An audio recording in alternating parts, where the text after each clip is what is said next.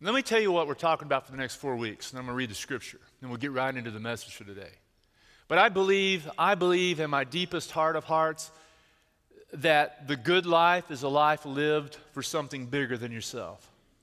Let me say that one time again. I believe that the good life, the best life, is a life lived for something bigger than yourself. You weren't designed, you weren't created to live for self. To live for self is a small, small world. And if you pursue happiness, you'll miss it. You don't get happiness by pursuing it. You get happiness by living for something bigger than yourself. And when you live for a cause and a reason and a purpose that's bigger than yourself and bigger than your life, when you give yourself over to something grand and beautiful, what happens is you get happiness, you get meaning, you get fulfillment. You see, God created you and created me and put a divine spark inside of all of us. This longing to know that our life matters and makes a difference. And so for the next 4 weeks, I want to be talking about this bigger life and what you're going to need, to live it, what you're going to need to embrace it, what you're going to need to complete it.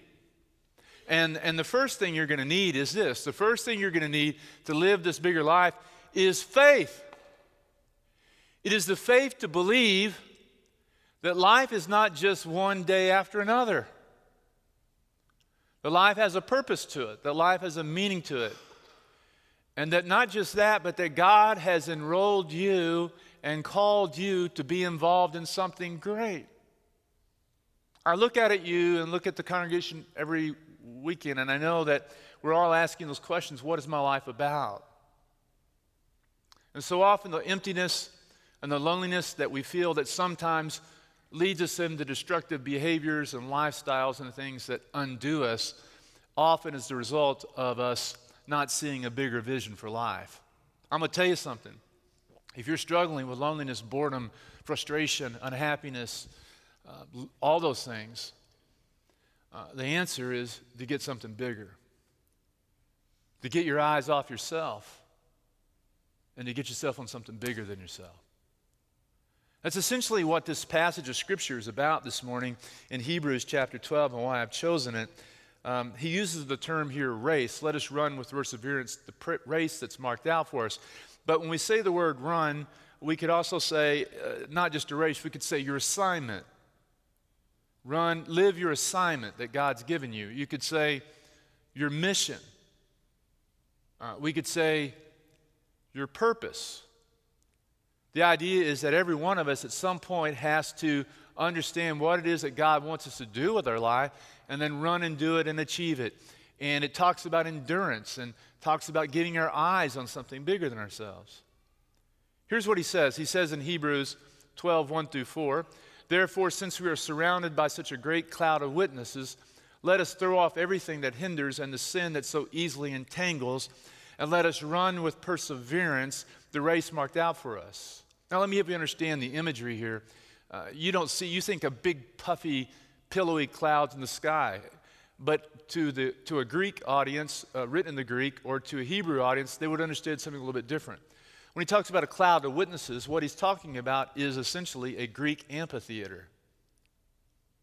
And in the Greek amphitheater, they were large. They could accommodate thousands of people. Have you ever been to a stadium and sat in the nosebleed seats, set up in the clouds? That's what he's talking about here. He's talking about the clouds in the top of the stadium. And he's saying that all these people who have lived their life and given their lives to something great are now sitting in the stands watching. And now it's my turn, it's your turn, it's our turn to get down on the field and to run the race, to play the game, to not be a participant in the stands, to move out of the stands. And not only that, not only are they watching us, but they're also cheering for us. Cheering for us. You know, and the question I would ask you is, who has inspired you? Who are those who cheer for you? And the other question is, someday, who will you be cheering for? It's a great question. So he writes, therefore, since we are surrounded by such a great cloud of witnesses, let us throw off everything that hinders and the sin that so easily entangles.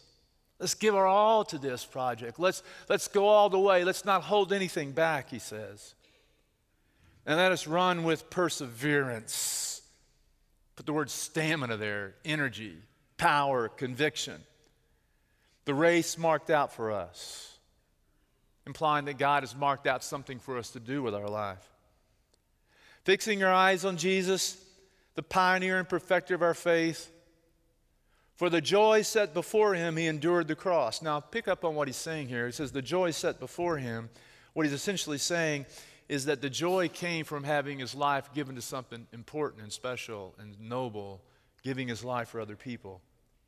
He suffered and endured the shame of the cross, but he enjoyed it joyfully because his life was about something bigger than him. For the joy set before him, he endured the cross, scorning its shame, and sat down at the right hand of the throne of God. And consider him who endured such opposition from sinners.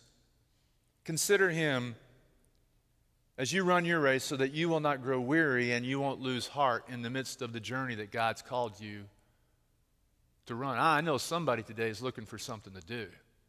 I know that somebody today is feeling weary and tired. I know that someone today needs to be elevated to something higher, something bigger, something more noble. I know I'm speaking to somebody today. He says, in your struggle against sin, you have not yet resisted to the point of shedding your blood. You know what he's saying there? He's saying that when you run your race and you think you're at the end of you burned all your carbs, you have no energy left, you can't take another step. What he's saying, you still got more. You still got more inside. Now, I want to tell you something. Whenever I preach, I always struggle with this dilemma. How do I start the sermon? The hardest part of writing a message or being a speaker is, where do you start? What's the place to grab the audience listening? And really, when you preach a sermon, there are two different ways you can approach it. And you go listen to a sermon, and you'll hear a minister starts in one of two places. They will either start with the human condition or the gospel solution. The human condition is what I just started with this morning. Everybody's longing for meaning. Everybody's longing for something important. Everybody wants to know that their life counts, their life matters. The gospel solution is then, what does the gospel say to our life? How does the gospel answer the questions that we have in life? Are you with me this morning? You're kind of quiet. You understand what the human condition is because you're living it. There's the human condition. It's what you live through. It's what you're going through. It's what you face every day when you get up. It's struggle, fear, anxiety, all those kinds of things. And then so that's the human condition. And the other is the gospel solution. So I never know where to start. Do I start with the gospel solution? Just start with the gospel. Here's the gospel. Now, here's why it matters. Or do I start with the human condition? Because if you go to a speaker's club, they'll tell you start with the human condition because that's your hook. That's how you get people interested. Where do you start, one way or the other? See, what I'm doing all morning is I'm starting at different places this sermon this morning to keep myself interested. So let me start this service with the human condition. Okay? The hook. So, I was listening to an interview with by Philip Roth several years ago. Now, you may not be familiar with Philip Roth, but Philip Roth is an American author. Philip Roth won the Pulitzer for a book called American Pastoral. He also wrote a book recently, the one I'm referring to now, called Everyman. Everyman. If you read his work, you'll understand that basically Roth is an excellent writer, very descriptive novelist, has won every possible award to win for his narrative writing. But you'll discover very quickly he has sort of a dark point of view. He didn't say this, but I assume this is true. If you read his books, he basically says in his book, there's this life and there's nothing else. Religion is nonsense. And it's unhelpful in the end. And as they were interviewing him, they asked him about this book he wrote, Everyman. So basically, Everyman was written at the end of Roth's life as he's reflecting on his own mortality, his own death. And it's about a book reflecting on the subject of death, suffering, loss, and those sorts of things about the death of this man. Now, you think, gosh, what a bummer to talk about on a Sunday morning, a reflection on death. Wow, we came to church, preachers talking about death. Well, it's important because in the book, basically, this man concludes, he basically goes to synagogue, gets bar mitzvahed, and never returns to the synagogue because he is convinced that life itself has no grand design, no scheme to it. There is no grand creator and no organizing principle to life. You just go live your life the best you can, and all life is just human biology. You live, you die, and that's it. Now, I listened to that, and I thought to myself, wow, that's really dark, isn't it? It's hard for me as a person of faith to embrace that idea. So I spent a little time thinking about it, and I realized, regardless of his point of view, or maybe I feel differently about the way he thinks, he's really raising an important question, though, in the book. He's giving you his answer. Everybody's answering that same question. What is life about? Does my life matter? Will I make the most? If you only have one life to live, what are you going to do with your life? Will your life matter? Does it count? When I'm gone, will people remember me? What am I going to give my life to? Right? Those are big questions. Why am I here? Now, a few years ago, I watched a movie called About Smith, and probably I'm the only person who ever watched it, but it starred Jack Nicholson, and you've seen it, Dolly's seen it. So, About Smith, anybody else see it?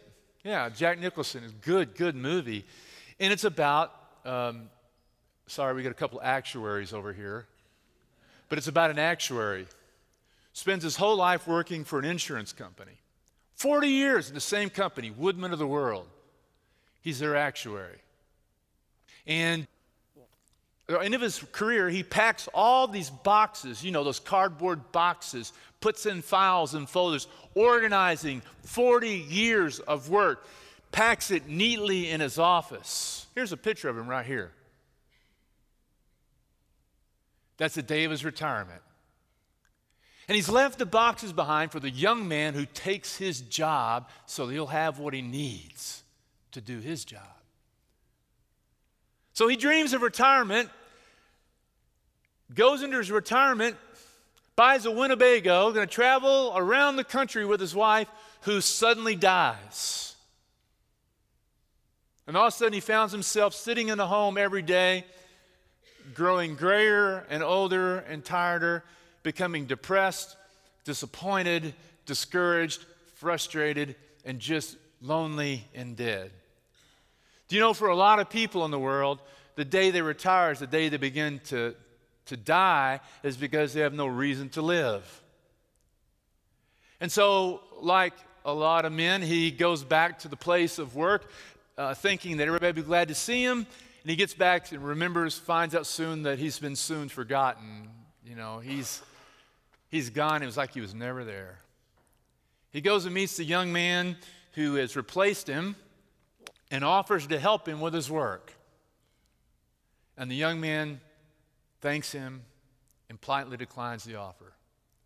Dejected, Warren Smith walks out of his office, down the stairs, and out the back of the building, and finds all his life work stacked beside the dumpster. What is my life about? That's the human condition. You see, the human condition is that for a lot of us, we begin our lives without thinking about what we want our life to be about. And we go charging down some path, down some career path, and then at some point in every person's life, most every person's life, we wonder, what is it about? Someday is all the things that I've worked toward, or the things that I've attempted to achieve, are they just like here at the dumpster? Is this it? Is this what it's really, really going to all be about? And the sad thing is, for a lot of people, they feel this tugging inside of them. You know, you feel it. Don't you feel it like, you know, there's got to be more? But what? What is it? What is it? Here's what I'm convinced of, folks, about the gospel of Jesus. I'm absolutely, completely convinced of this one true thing, that when we talk about Jesus to the world, we're preaching the wrong message. We're not giving them the most persuasive reason to be a Jesus follower. Okay? If you want to reach a Philip Roth, don't tell Philip Roth about heaven. Talk to him about life before death. You see, what we do when we talk about Jesus, when we tell people the gospel, we tell them that Jesus died on the cross for our sins, and that when you die, you get to go to heaven, and it's a wonderful, beautiful thing. And listen, that's a great thing. I mean, it's a great thing to know that I'm forgiven, that someone loved me enough to forgive me, to die for me, to be my high priest, to take my sin upon himself, to offer his life. That's a powerful, beautiful, amazing, great gift to know that when my daddy died, that my daddy's not just in a hole. I believe that. But I'm not sure that's the most persuasive argument for Christianity. It doesn't address the most heartfelt need, which is, why am I here? What is my purpose? What is my life supposed to be about? What am I supposed to do? And this is the gospel. Jesus said this: if you want to get life, you got to give it away. You try to hold on to it, you're going to lose it. That the big life of life for others, of giving and living generously, the life we see lived in Jesus, is the life of meaning and purpose. So that's what happens. Remember one day this rich man comes up to Jesus and says, hey, Jesus, I want the gift of eternal life. I want to really live.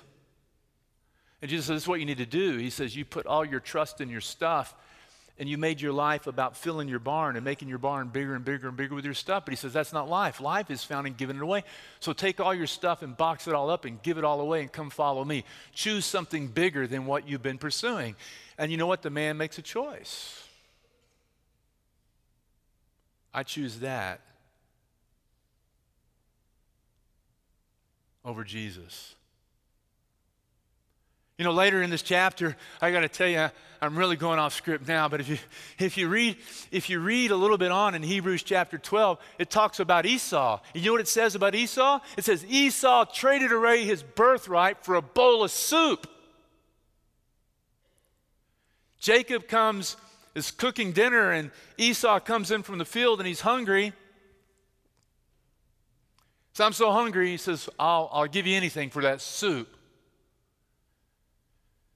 He said, well, give me your birthright. He lost his inheritance for a bowl of soup. And it is so true that what happens again and again and again is we make an exchange of something meaningful and beautiful for something tangible and temporary, like stuff and achievements and things that don't really matter in the long run. You see, the whole point of what Jesus is talking about in the gospel over and over again, he's talking about a life that's bigger than ourselves. And that's why this letter to the Hebrews addresses so powerfully the human condition. I just love Hebrews because at the beginning of Hebrews, you know what it says? It says that Jesus is the exact representation of what God looks like. You want to know what God looks like? Look at Jesus. He is the radiance of the glorious, beautiful image of God. And he's higher than anything in the universe. He sustains the world by his very words. But he says the gospel is that this God and Son of God became a human being and lowered himself into our humanity, became flesh and became blood and suffered and died and gave his life for the joy of the cross. He endured the cross for the joy of giving himself for others. And this one who gave his life away calls us brothers and sisters. Wow. We should just be in awe of that. So the reason Hebrews was written then was he was writing it to save his church because the church had fallen into complacency and apathy. People just didn't care. They lost their side of the gospel. Some were abandoning their faith. And so over and over again in the letter to the Hebrews, what you hear is, don't give up. Resist the urge to quit. Stop walking away. You know, there was all kinds of things. There was heresy, and there was apathy, and there was persecution in the church, and people were walking away. And he was saying, grab hold of it. Don't let it go. So you get then, to the 11th chapter. He says, by faith God has created all things. We have faith that God created the heavens and the earth. And then he says, by faith Noah did this. Noah built a boat. By faith Abraham left home and went to a new country when he was old. By faith Jacob, by faith Joseph, by faith David, by faith Solomon, by faith Samuel, by faith Gideon. And it tells this story of all these people who've gone on before us, who've lived these lives of faith. And then it says an interesting thing at the end of the 11th chapter. It says none of them were able to fulfill the work that they were called to do. No one was ever able to finish the work because the work goes on and on and on and on. And then it begins at chapter 12. He says, look, they're all up there in the stands. Now it's your turn to give your life to something bigger than you. So he says, shed everything, get rid of everything, learn that race, give your life to what matters, give your life to what's important. And at the end of your life, you're going to be looking at some boxes sitting by the dumpster. Because you do what Jesus said, which you have invested in treasures that are not consumed by moth and rust, but eternal things that last beyond your lifetime because you've invested in something real and powerful and beautiful. I can't tell you what that thing is for you,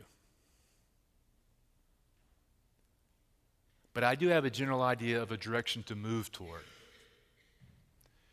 Just start looking at the life of Jesus and try to be more like him. Sometimes we look too hard at something too big when it's just simply just trying to love the person that's next to you in the way that Jesus loved them. Loving your neighbor, loving your enemy, finding a way to serve and to give. And you know what happens over time? Over time, something bigger begins to emerge, a pattern in your life. So here's my message for this morning as we start this series to you, is to say this to you. Psalm 139, David says he believes that God knitted him together in his mother's womb, that God had a purpose for his life. Let me say this to you this morning. Your life is not just one random thing after another. You have purpose. You have a reason to be here. And if you're going to find that purpose and live that purpose, you're going to need faith.